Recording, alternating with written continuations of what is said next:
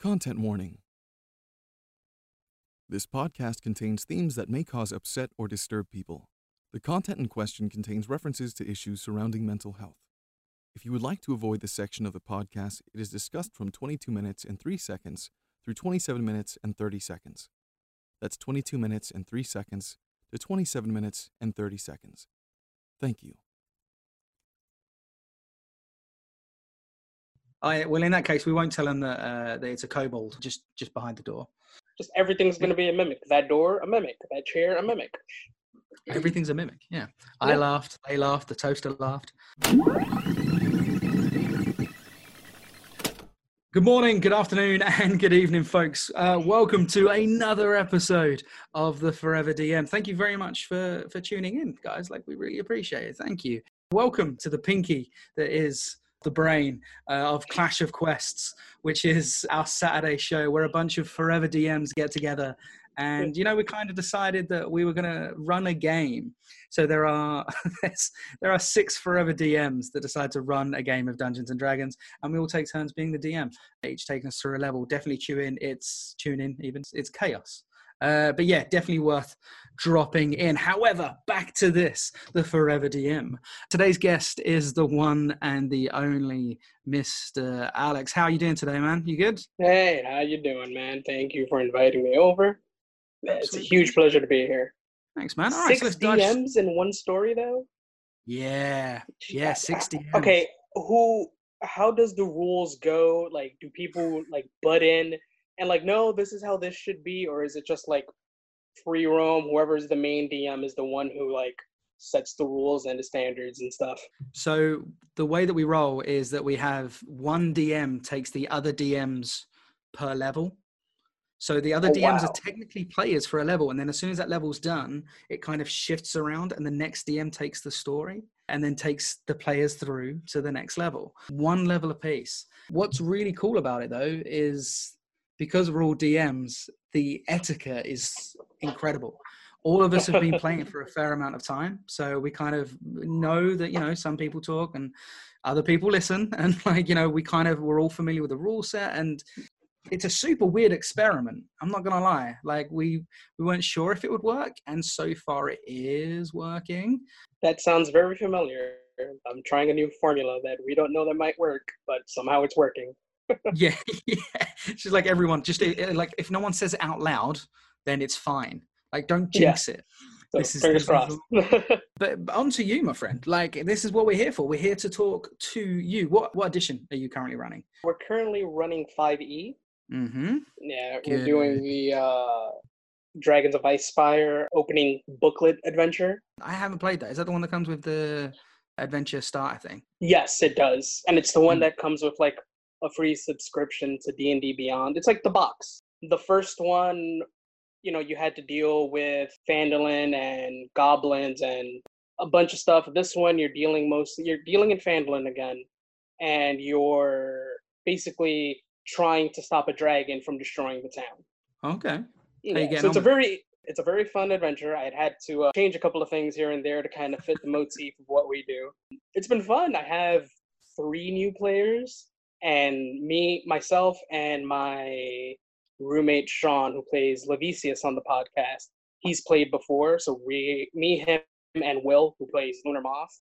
All 3 of us have played before, so we're kind of just hey, this is how you play. We're trying to give them the little tips and tricks, trying to pull them in with role playing and stuff like that. So I've got 2 questions there. My first question is, how do you deal with the role play aspect? So there are some players out there that aren't they're not really familiar or they're not comfortable with role playing. How do you deal with that? I try to talk to them as if they were the character.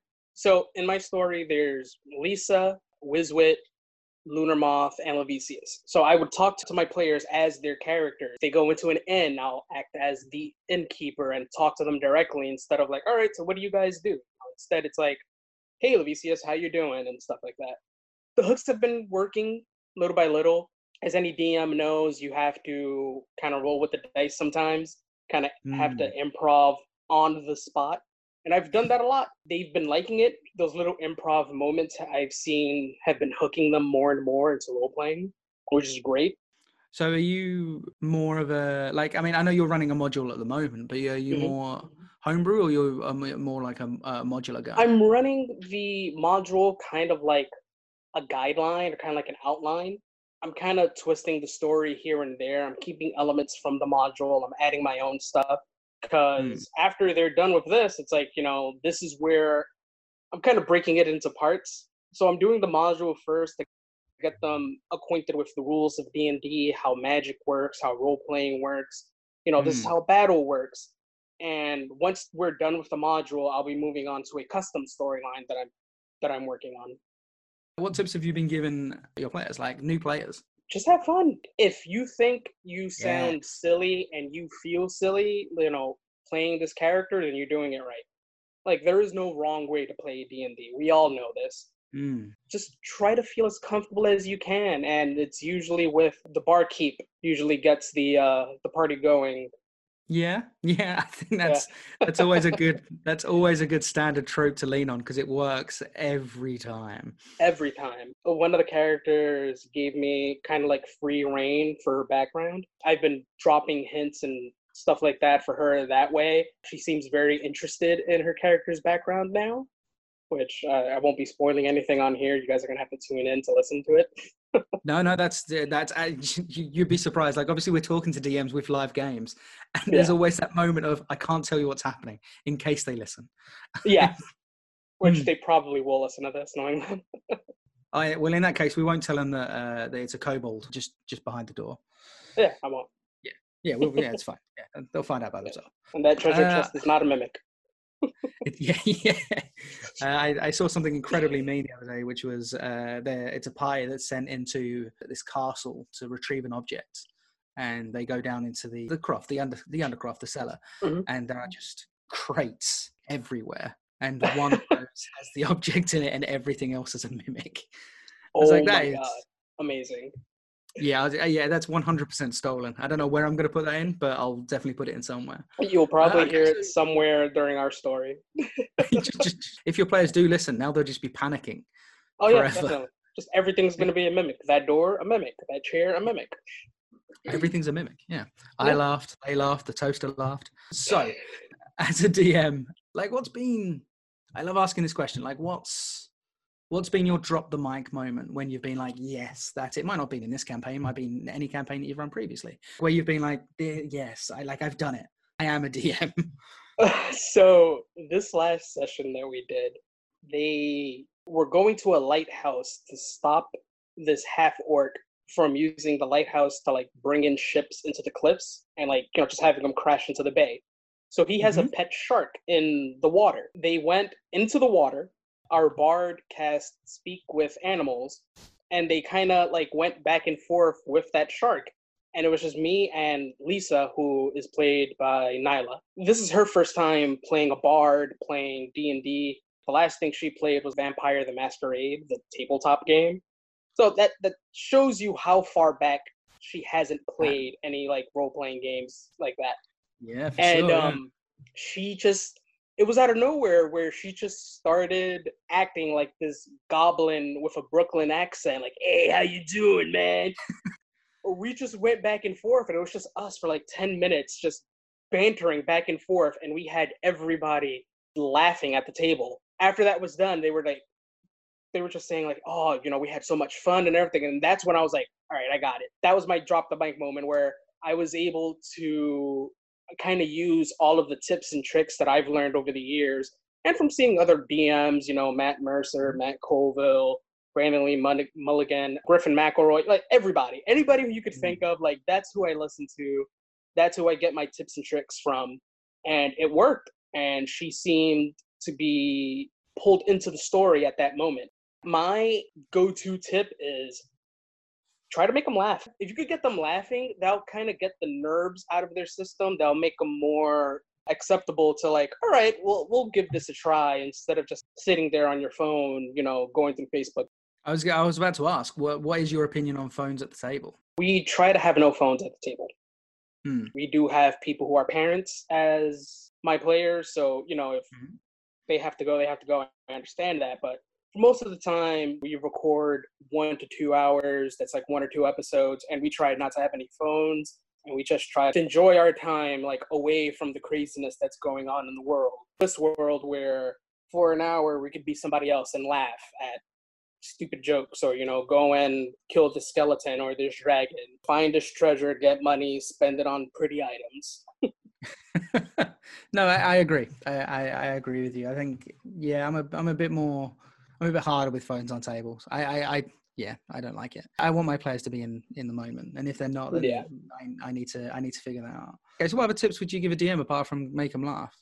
Take notes on where you would like the story to go, and just your players are going to be your players. They're going to do something out of nowhere that you're just not going to expect. That's where you have your pen and pad, you write down what happened, and you kind of mold the story to that outcome. Agreed. Yeah, note taking is incredibly important. Yeah. Take all the notes. Another thing is on your DM screen, I would say write down their passive perceptions, their constitution scores, their dexterity scores, their strength scores, just like a little note on the side. If you do characters you can find those like little mini character printouts, which are fantastic. Or like sticky Mm. notes that you can just place right onto your screen and whatnot. Or if you have like a pad and paper right in front of you, learn spells. Try to learn spells like the back of your hand, because players are gonna go, oh, I cast Fireball, Yemen's Tiny Hut, and you just kind of have to know off the top of your head, like, all right, this is what this does. This is how much area of effect it's gonna be. This is how long the casting time is gonna be. I wouldn't say read the Dungeon Master's Guide front to back, but read the important parts. Read, battling. Yeah, Definitely no, battling. I think the biggest kind of backlog in D&D is the spells. So I think, yeah, you'd be doing yourself a massive favor if you could get those spells down. Yeah. Like I have little spell cards for like every class. I just have those. Like I purposely go into my players' character sheets and I write down what spells they have just so I could have them like on a stack right next to me. Like, all right, this is what this character's doing. I know what it does. They don't have to explain it, especially on audio medium. It's kind of boring sometimes to just read off of the spell card. So, I know automatically what they're going to do. I have them, explain or describe how they're going to do something. So what do you do when they're a druid and they have to prep their spells every morning? I haven't gotten a druid in my party yet. Okay. I haven't gotten a druid or a cleric or a wizard. Nothing that has to prepare spells. But usually, some players, they don't like to step out of their boundaries or like their comfort zone when it comes to spells. People who play druids, wizards, clerics who have to prepare everything, I feel like are more seasoned players. True. This isn't their first, fourth, this will be like their fifth time, sixth time playing. They know how a character runs. They know how their class works. So I feel like they wouldn't try to customize way too much in picking their spells. Kind of know what they're going to be having. It's more so knowing your players also. That's another tip. Learn your players.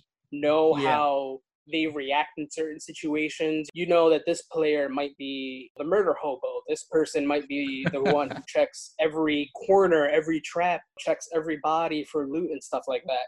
If you have a party member that is just gung-ho, blazing, goes in first, try to work around that.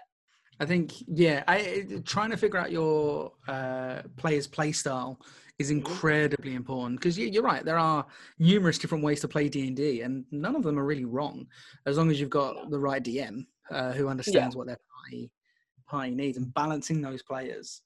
Definitely. So we've kind of covered D&D, and we'll totally come back to it. But what other RPGs have you played? Mainly a D&D. I played Monster of the Week, which is very fun. You want to explain what Monster of the Week is to folks?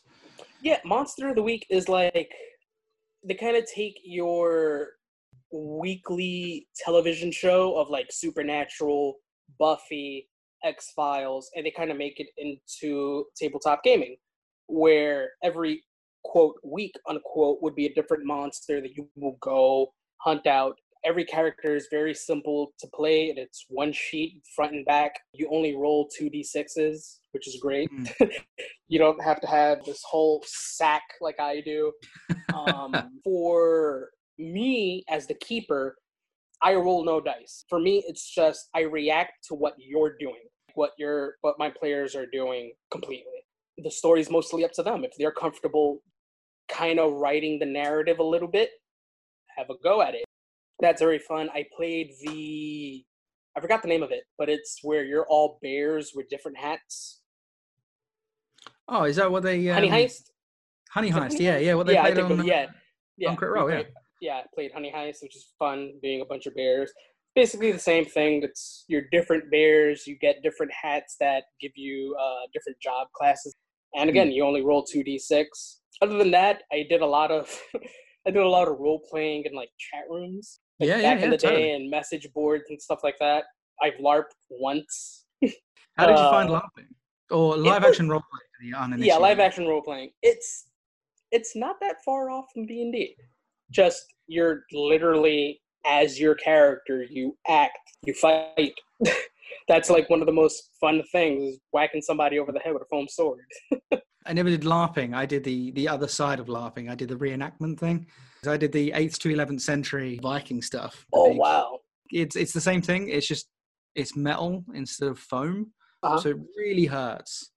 Like, really hurts if you don't get out of the way quick enough. But that's one of the first things they teach you, is to get out the way. Get out of the way. Yeah. You can dodge the sword. You can dodge a dodgeball. Yeah, 100%. Yeah. So this is one of the questions I really enjoy asking DMs. First off, how long have you been playing how long have you been a dungeon master, a keeper? How long have you been RPGing for? I recently started DMing. I've DM'd a couple of times before for friends and stuff like that, but like on a major scale, this is my first one. I have about 4 years playing Dungeons and Dragons. Okay. On and off. The reason I ask is because, like I said, this is one of my favorite things to ask sort of dungeon masters or keepers. Have you ever found yourself in a situation outside of game, like quote unquote in real life, where you've channeled those DM skills? Definitely. At work.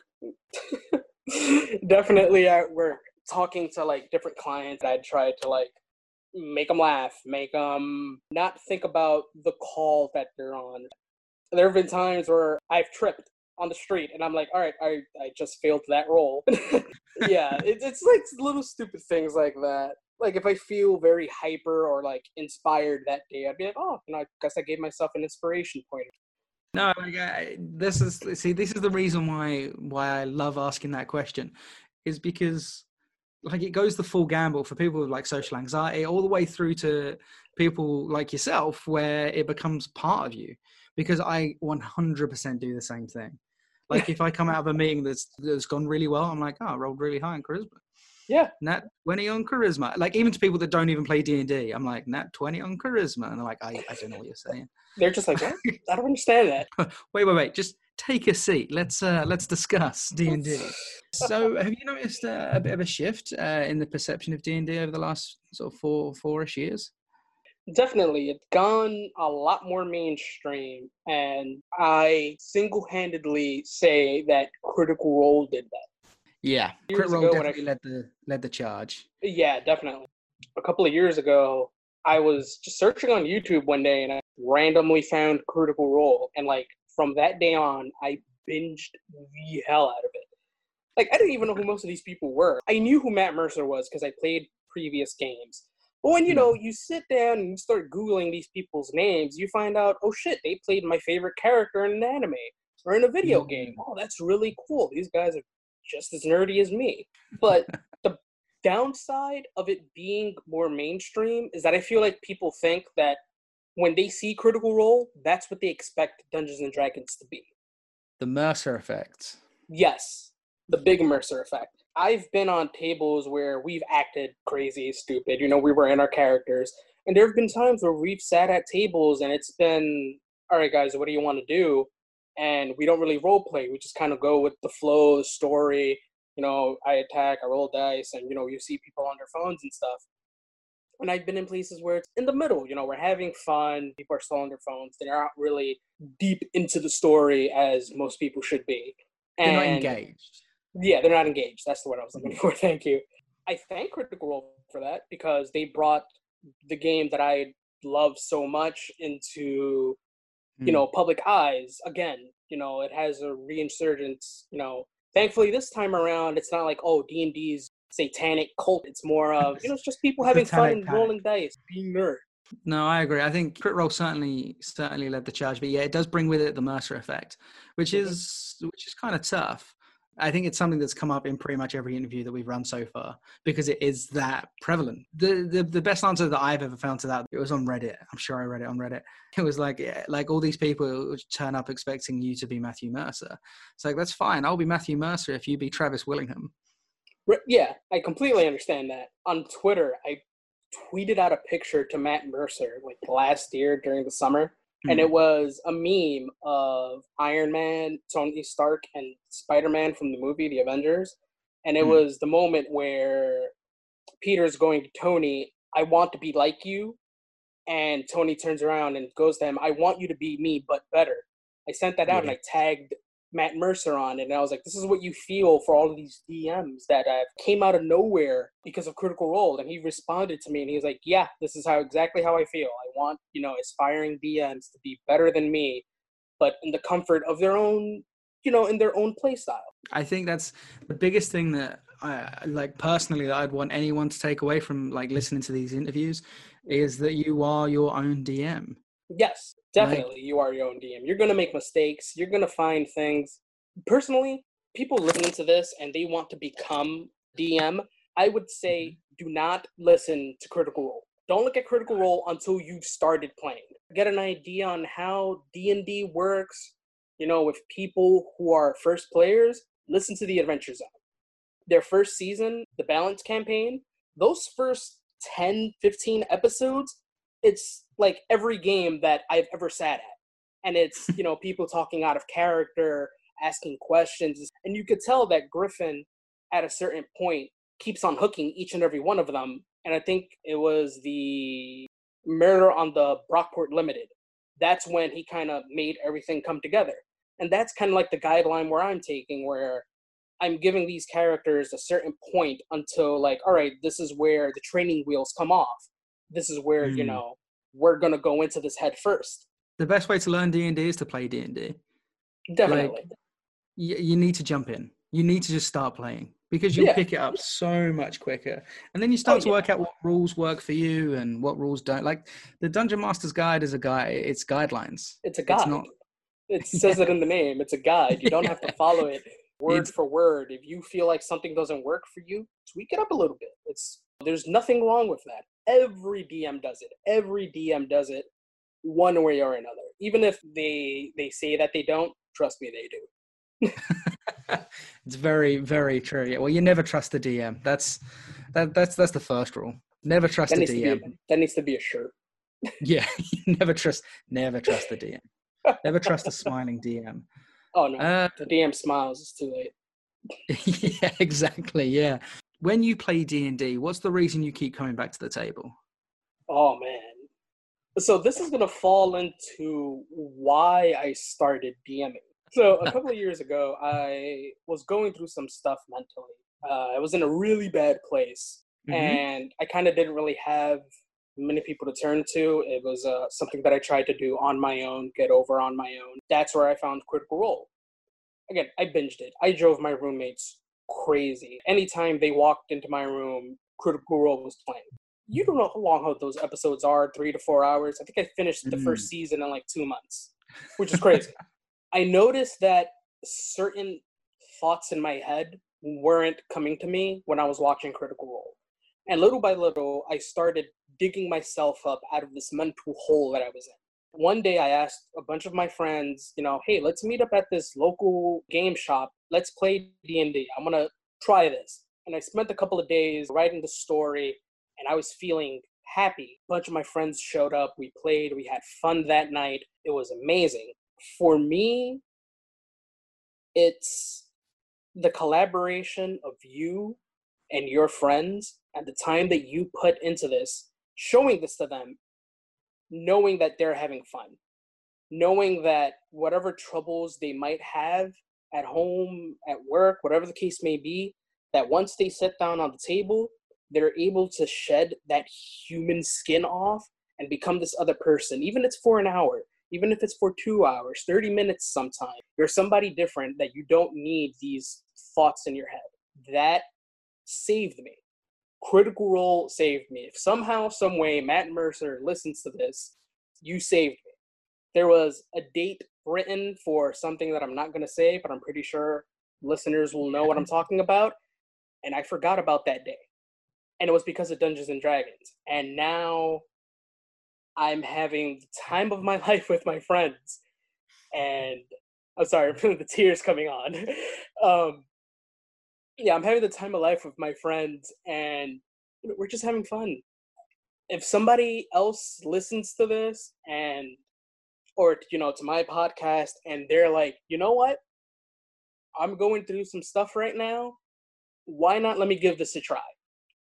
For becoming a DM, writing your story, giving yourself time to not have those thoughts in your head and just write something different on paper, on your computer, and just use that as an outlet for you can not end up hurting yourself, or for you can try to bring yourself out of this hole that you might be in. Like, give it a try. It saved me. I'm pretty sure it saved a bunch of other people. Writing works. It may not be for everybody, but it definitely worked for me. And that's why I believe I still play, I still participate, I still listen to, I still watch almost anything that has to deal with Dungeons and Dragons. That game saved me, literally. Like, if I could meet anybody who's a part of Wizards of the Coast, I'd be like, listen, this game helped me. This game saved me. Like, you guys don't know really how far your reach is getting to people. It's true. Yeah. It's an incredibly powerful message, and you are absolutely correct. It saves people. It does. And it pushes the darkness away for a few hours. Yeah, even if the story is dark, it still pushes your own personal demons and away just for a bit, just so you could breathe, not feel this weight of the world on your shoulders. I'm pretty sure I have a session in like 2 hours. I'm going to forget about the day, about all the problems until, probably afterwards, where it all comes back. But for that time, I'm going to feel happy, relieved. I'll be able to breathe. Yeah. I couldn't have put it better myself. For that reason alone, I'm very glad that date no longer exists. Now, I'm very happy also. With that being said, I haven't given you any prior warning to this, it's very clear. I'm going to need you to recommend to the good folks listening a book to read, a movie to watch, and a TV show to listen to. Wait, TV show to watch as well. I messed that one up. Yeah. Okay, so a book to read. Personally, again, it fits with the nerdy motif. This is Alex the human, not Alex the DM. Yeah. If you wanna blur those lines, you can. No, it's kind of blurred. Definitely pick up Wrath of the Lich King. It's one of the World of Warcraft books by, I believe, Christie Golden. It's the story of Arthas and how he became the Lich King, basically. A TV show to watch.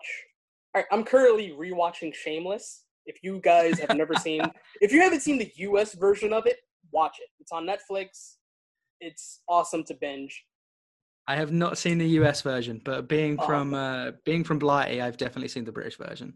See, I want to see the British version and to see like the differences.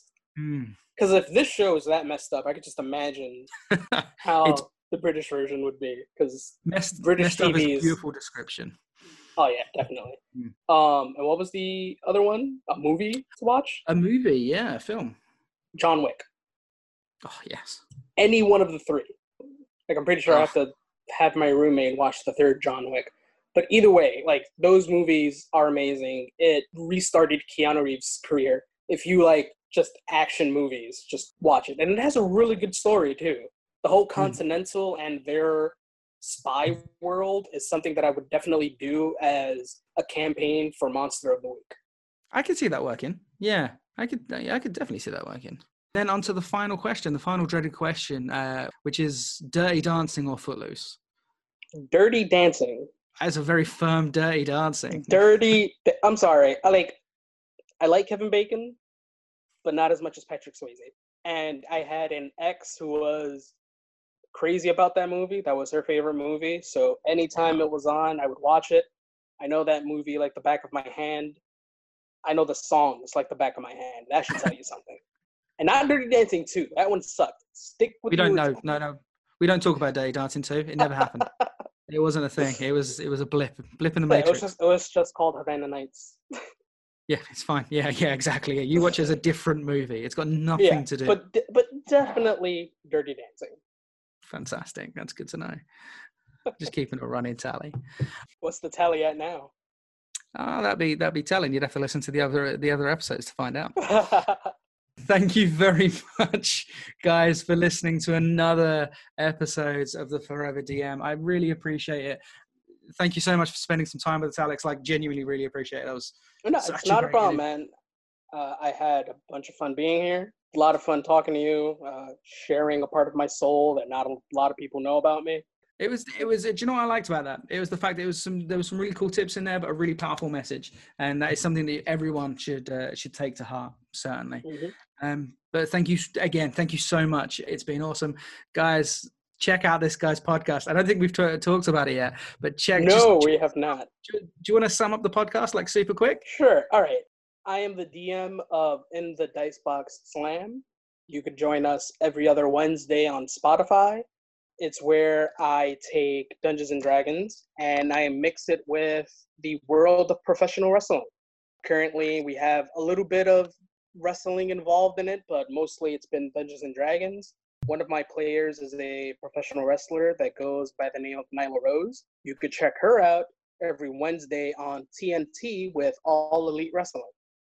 Whoa. Yes, and if you know wrestling, that's the new company that's out right now in the wrestling world. But yeah, she was their women's champion for a bit. So I could say that I am the first D&D podcast to have a former wrestling heavyweight champion on it. 100%. That goes on like after the title, just in small letters, just underneath it. Listen, we got shouted out on YouTube already with her show. That's so cool. There's a guy there called Brandon Cutler, and he's the D&D guy. Like his gimmick, his wrestling stuff, he comes out in a jacket that's all of the colors of Tiamat. He rolls a giant red 20 on his entranceway. He has dice on his tights and everything. I need to start watching wrestling again. This sounds amazing. It's a new company. It sounds amazing. It is amazing. But yeah, he's their D&D guy, and he was having a match, and she was doing commentary. And she kind of slipped in, hey, if you want to, learn how to play D&D and stuff, you listen to In the Dicebox Slam.